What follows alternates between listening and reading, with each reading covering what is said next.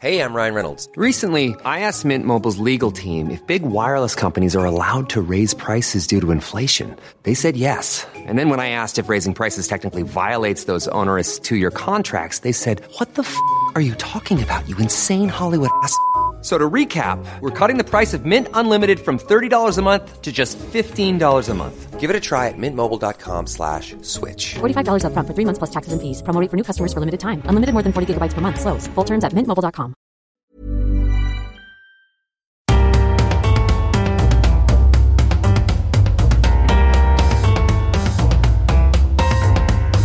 Welcome to The Broad Experience, the show about women, the workplace and success. I'm Ashley Milne-Tyte. This time, playing the long game in life and work. It's a discovery mechanism, a discovery process, rather than saying, you must find the most meaningful thing you can do for mankind, or you must find your passion that is solely your calling in the universe. You know, that is so high stakes, and I think it just messes with people's heads. And what happens when your long-term plan for a more balanced life means turning down a dream job? It was just like a breakup call. It was just like, I told him that I'd changed my mind, and he immediately started saying, what is it? What have I done? And then I've heard myself saying, it's not you, it's me. Long-term thinking in a short-term world. Coming up on The Broad Experience.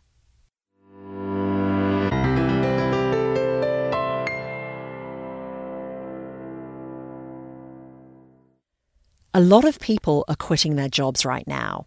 In the US, more than 12 million people left their jobs voluntarily between July and September of this year. They are fed up, burned out after months and months of pandemic working. And some are wondering, what am I doing this for anyway? Is this what I really want to do? If not, what do I want to do instead? And to be honest, sometimes it feels like the only way you can actually think properly about the future, about what you really want and how to get there, is if you're not working. But my first guest today says that's not true, that those of us still very much in a 9-to-5 can still think strategically about the future if we put in a little effort. Dorie Clark is the author most recently of The Long Game, How to Be a Long-Term Thinker in a Short-Term World. She's been on the show a couple of times over the years. These lines from one of the early pages of her book really resonated with me. So many of us today feel rushed, overwhelmed, and perennially behind. We keep our heads down, always focused on the next thing.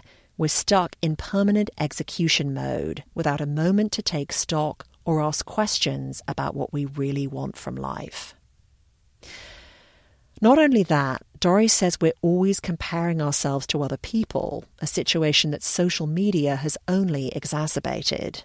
I know from my own experience and all of the friends and all of the clients that I work with that even leading up to the pandemic, which was its own set of woes, we were on a professional collision course because so many of the pressures that have been building in modern society with the internet and globalization have come together to create not just economic pressures that you read about in the Wall Street Journal, but also personal pressures, because we see all the success and everything that everyone is doing.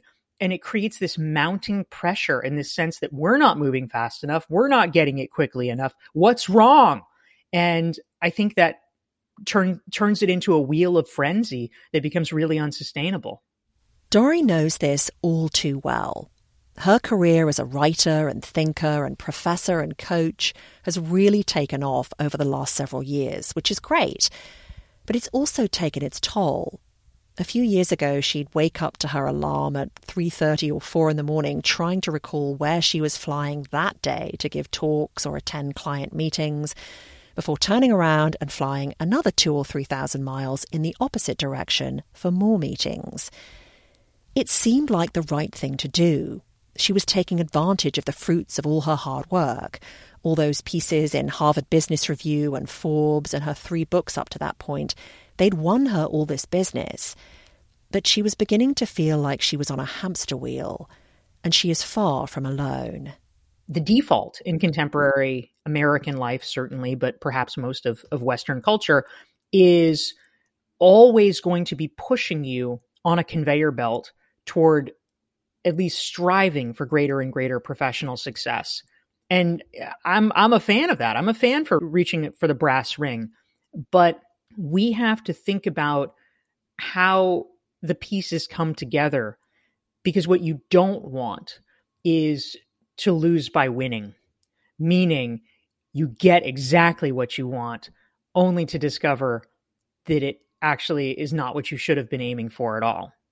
Yeah, let's talk about that a bit more. I mean, explain what you mean by the long game, which I love the title, How to Be a Long-Term Thinker in a Short-Term World, because we sure are in a short-term world. So talk a little bit about what you mean. So playing the long game is a concept that is important to me because the way that I think about it at a really core level is, how can we do things today? How can we take action today that will make tomorrow better or easier?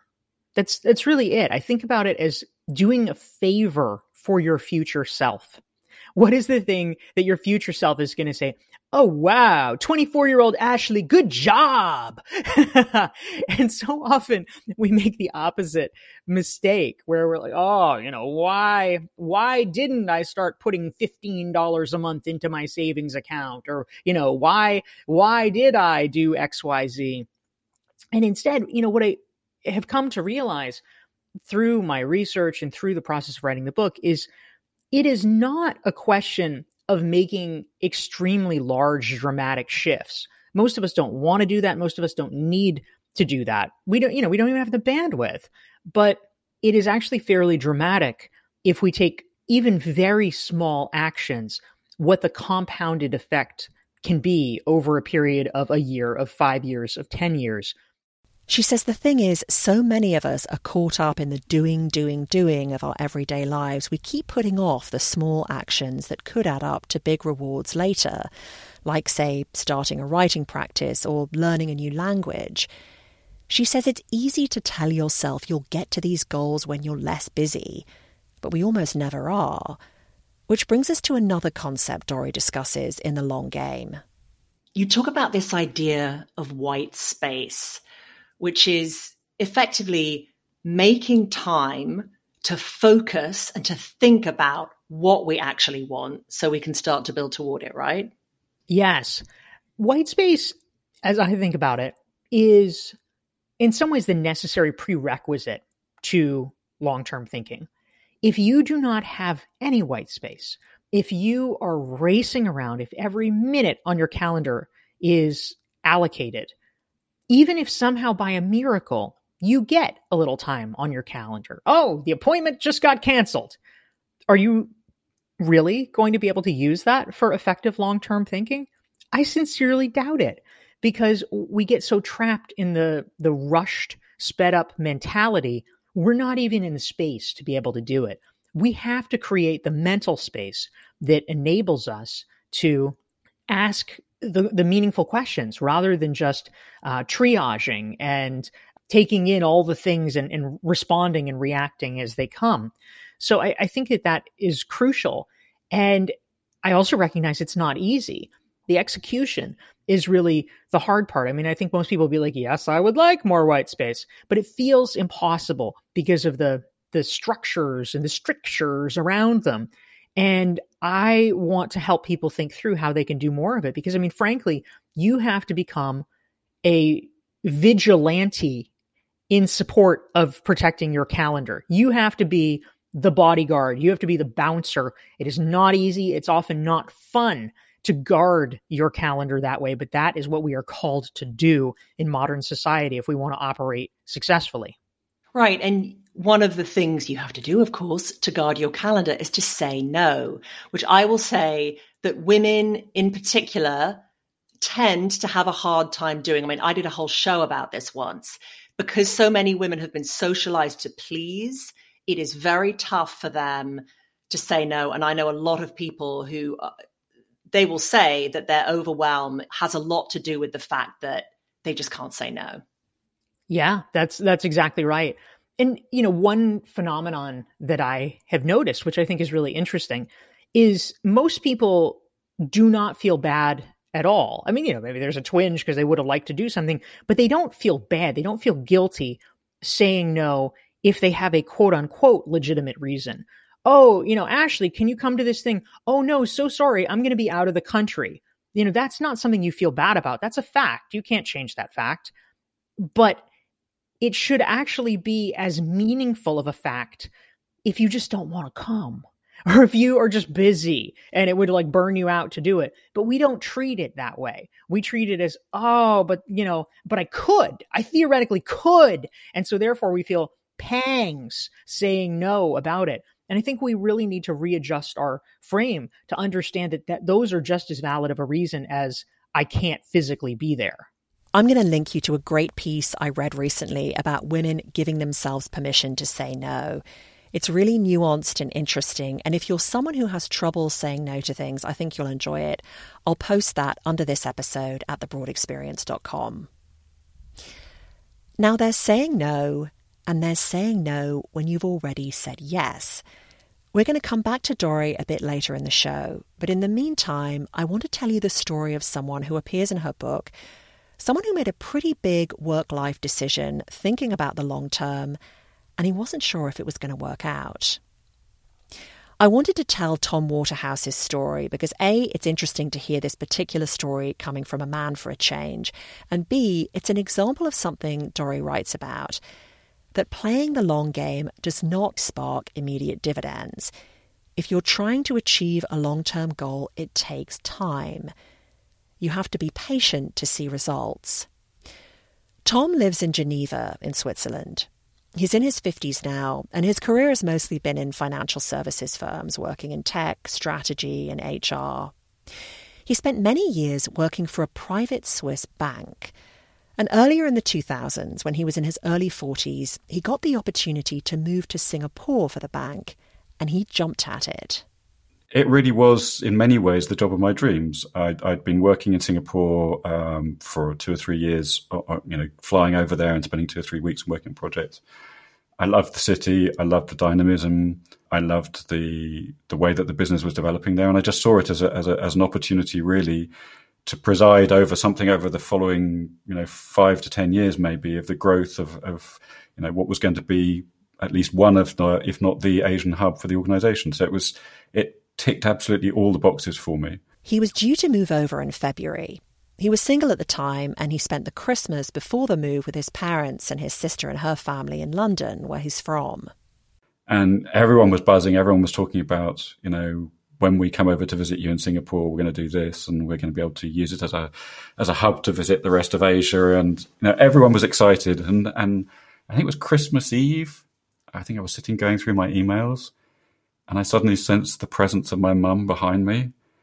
And she said to me, we're all really excited about you going to Singapore. Everybody's really excited about this, except you. Am I right? And I was like, oh. And she, my mother's always read me better than anybody. And the fact was that, I had gradually, increasingly started to have doubts. To backtrack a bit, Tom married young. He and his wife had a baby, but when their son was 2, they split up. They were living in Switzerland, but his ex moved back to London with their son, and Tom would visit every couple of weekends. But he was well aware he had no real parenting responsibilities.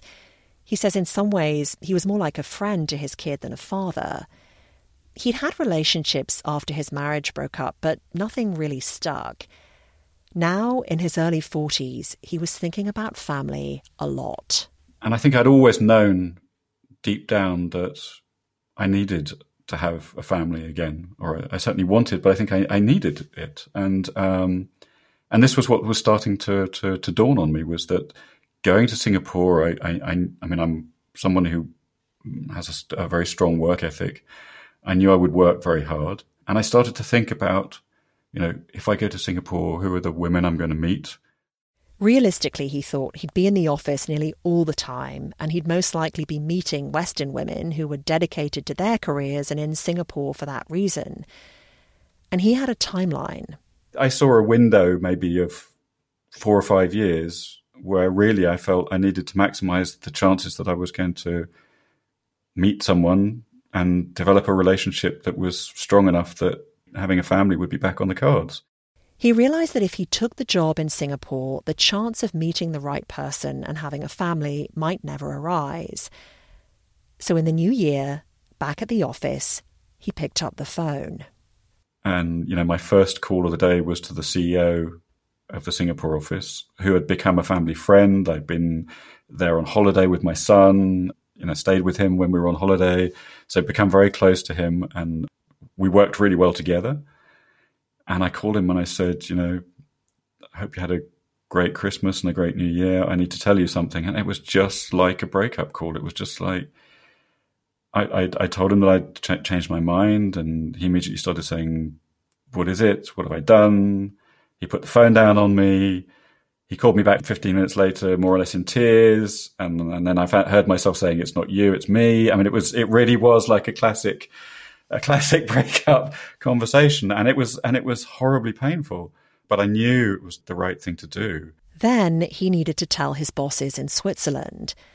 This is a 200-year-old firm where many people work for life. And so when I informed the partners about my decision, and particularly the partner who was responsible for the department that I was working in and the partner who was responsible for the Singapore office, I was very quickly made to understand that I'd betrayed the family, that they couldn't trust me anymore. And I was actually put into purgatory, more or less, for 12 to 18 months. I didn't have any interesting projects for a year. Tom was cast out. His career slumped.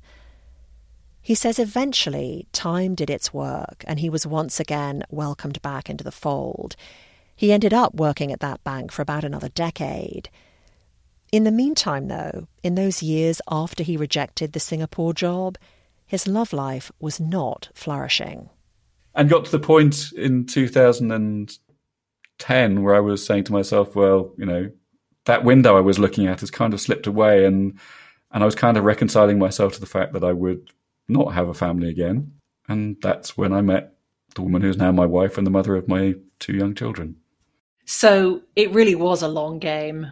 It was a long game, yes. And the partner responsible for Singapore actually took me to one side about 8 or 9 years ago. It was probably just after the birth of my daughter, I think. He'd heard about the birth of my daughter, and he said to me, I'm sorry for what I said to you back then.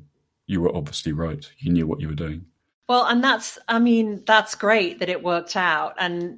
But you are lucky. I mean, as someone who would have liked to have had children, you are lucky that you can still do it. And on top of that, lucky to be able to do it and know that becoming a parent in my mid-40s, late 40s, 50s would likely have little negative impact on my career. Because that's the other thing. I mean, I try to do what I can in terms of my parental duties, but in terms of the way that you're looked at in the workplace and the way that people think about your priorities and your commitment to your job and so on, I think becoming a mother in my late 40s in the role that I was in, at the level of seniority I was in, would have been very difficult. And I say that having worked for a company which had a very positive culture and very strong values, but came from a very paternalistic and patriarchal history. I'm not sure that I would have been completely sidelined, but I don't think I would have had some of the opportunities I subsequently had in my career had I been a woman becoming a mother in my late 40s. These days, Tom is an independent consultant. He lives with his wife, Erica, who has her own career, and their son and daughter. He works on a lot of gender equity issues now, and he hosts his own podcast called If I Had Been Born a Girl, where he asks successful men to reflect on what really got them where they are today.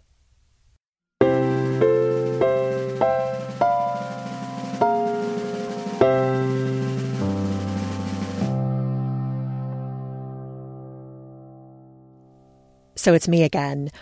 I just wanted to let you know that after a mere 9 years of existence, The Broad Experience is finally on Instagram. I admit I could not face tackling yet another social media platform, but thanks to listener Sarah Rodriguez, the show now has a presence on Instagram. Go easy on us because it is all new. It's a work in progress, but I did want to let you know. I hope I'll see some of you there. I'm not going to make it to TikTok, though.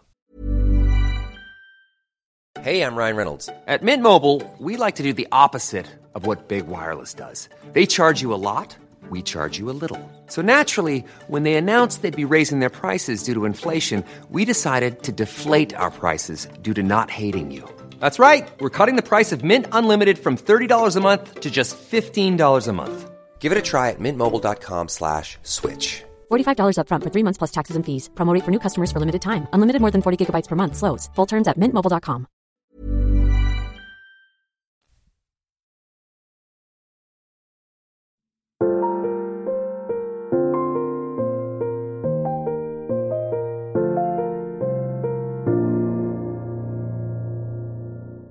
In her book, Dorie Clark outlines many ways in which people can build toward their long-term goals, from finding the time to think, to identifying what's most meaningful to you, to dealing with the inevitable setbacks. And I can see how if you work for yourself, this seems doable. It kind of fits into the whole entrepreneurial thing. But I wondered if she thinks these ideas are just as relevant if you work for an organization. I do. I think that people who operate inside of a corporation rather than entrepreneurs probably feel less agency, because at the end of the day, they say, well, I have to do what my boss wants me to do. And that's not wrong.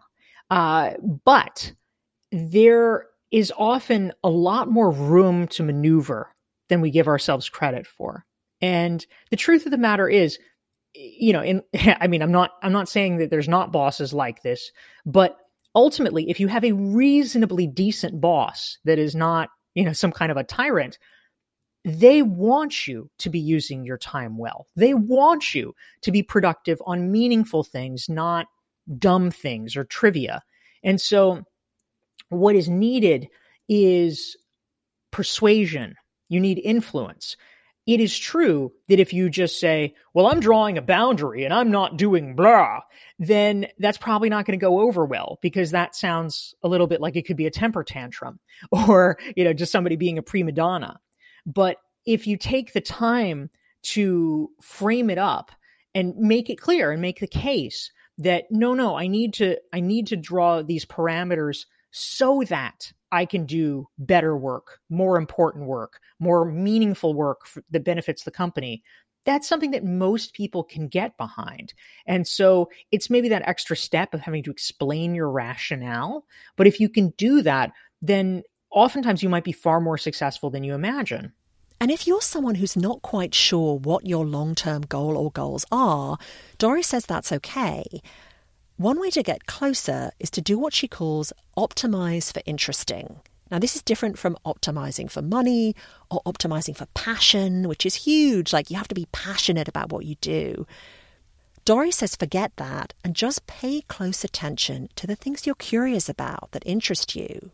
Because if we are just following our curiosity, it means, first of all, that we are unlikely to ever end up in a career that we hate, right? I mean, that's the saddest thing. We spend so much of our life at work, and to end up in a job that just feels crushing to you, I think is devastating.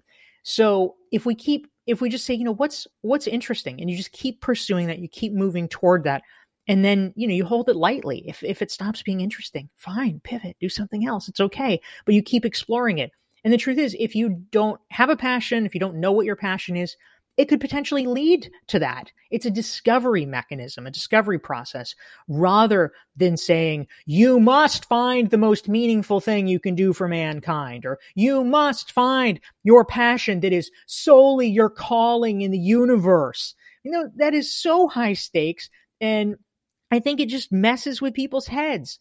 When it comes to optimizing for interesting, Dorie says it's about noticing how and where you like to spend your time. She tells a story about a lawyer who had originally gone into law because she was interested in helping artists. But as often happens with a first job, the job she landed out of law school didn't cater to that interest at all. She learned a lot about practicing law, but it became clear that working with artists at that firm, it just wasn't going to happen. She loved making jewellery, which she did on the side, and she'd sell it on Etsy. And one day she was poking around the Etsy site and she noticed Etsy did not have an in-house lawyer. And this was when Etsy was still very much a scrappy startup. To cut a long story short, she pitched herself to Etsy and ultimately she got the job as their lawyer. All because she used the site herself, got curious about working there, and knew her skills and interests were a good match. As I said earlier when talking about Tom, attaining a long-term goal does not happen overnight, and there are bumps in the road. And Dory says this is where so many people get discouraged. They pick a goal, start doing the work to achieve it, but after months or longer of their efforts apparently not bearing fruit, they're on the verge of giving up. Because they underestimate what it will take. They oftentimes don't do the research up front to scope it out and evaluate exactly what it will take. And so they have this guesstimate in their head. And if, for some reason, as they're making progress, the pace does not accord with the guesstimate in their head, they start to get a little nervous. And then they start to freak out because it's not happening. And so they often draw the conclusion erroneously that, oh, I guess I must not be good enough, or, oh, I guess this isn't a good idea, or, oh, I guess this will never work out. Oftentimes the problem is not anything to do with them, and it's not anything to do with the idea. It's that they simply have not put in enough time toward that effort. As an independent podcaster, I can attest to this. Back in early 2014, I'd been doing this show for close to 2 years and regularly for the last year, and I had fewer than 1,000 listeners, like maybe 800, 900 listeners. On the one hand, I felt like I was onto something because I was hearing good things from listeners. On the other hand, I was despondent. I felt like this was important stuff, so why couldn't I get more people to listen? I remember meeting with a PR person for some free advice on a freezing January Friday in Brooklyn, then going home for the weekend. And that very weekend, The Guardian published a tiny write-up about the show. Someone tweeted me to tell me about it. I had no idea anyone at The Guardian knew the Broad Experience existed, but that write-up got the podcast launched. It increased listenership by leaps and bounds, and things went on from there. I had been toiling away on what felt like total obscurity, but creating a show archive which somebody influential had found. All that work had not been in vain, but I was so close to giving up. This is just to say that if you feel strongly about an idea, but it feels like it's taking too long to make it happen, that's normal. Finally, I wanted to ask Dory about the timing of this book. The pandemic. Your book was accepted just shortly before lockdown came along, but I'm also thinking about your readers. And again, for my audience, women in particular, many of whom have had a pretty brutal pandemic in terms of what's happened to their lives, because a good deal of them have children at home. But I'm wondering about people's ability now to go forth and try to make these things happen in their lives when some people for sure are still very much digging out from COVID. I think when it comes to playing the long game, there's a concept that I talk about in the book called thinking in waves. And really at a fundamental level, what this boils down to is we have to understand that there are phases in our life where we're going to be focused on different things. So, if, for instance, you were a mom and you were at home with kids during the pandemic, you were over-indexing on family. And, it needed to happen. And I think, first of all, is like, we can't beat ourselves up that you didn't make as much progress as you maybe wanted in other areas of your life, because guess what? There really weren't a lot of other choices. It's not like, oh, you had a choice and you screwed it up. You didn't really have a choice. So you did what you needed to do. But now that things are getting a little bit back to normal, God willing, they will continue to get more back to normal. And you have options, and like other humans can watch your kids and things like that.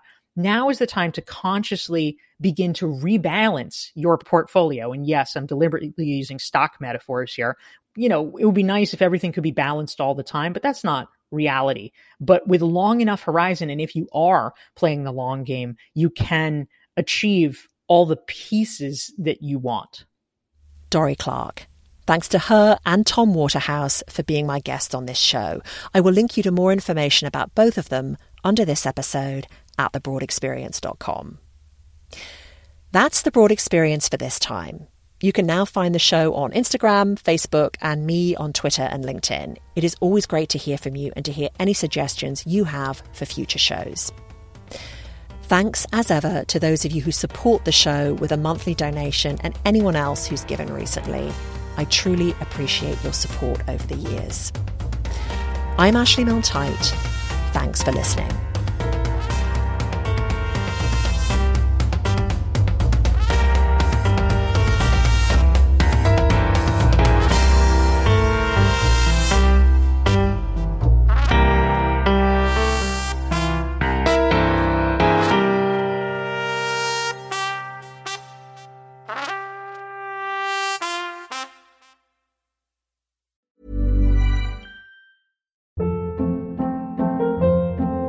Hold up. What was that? Boring. No flavor. That was as bad as those leftovers you ate all week. Keke Palmer here. And it's time to say hello to something fresh and guilt-free. HelloFresh. Jazz up dinner with pecan-crusted chicken or garlic butter shrimp scampi. Now that's music to my mouth. HelloFresh. Let's get this dinner party started. Discover all the delicious possibilities at HelloFresh.com. When you drive a vehicle so reliable it's backed by a 10-year, 100,000-mile limited warranty, you stop thinking about what you can't do and start doing what you never thought possible. Visit your local Kia dealer today to see what you're capable of in a vehicle that inspires confidence around every corner. Kia, movement that inspires. Call 800-333-4KIA for details. Always drive safely. Limited inventory available. Warranties include 10-year 100,000-mile powertrain and 5-year 60,000-mile basic. Warranties are limited. See retailer for details.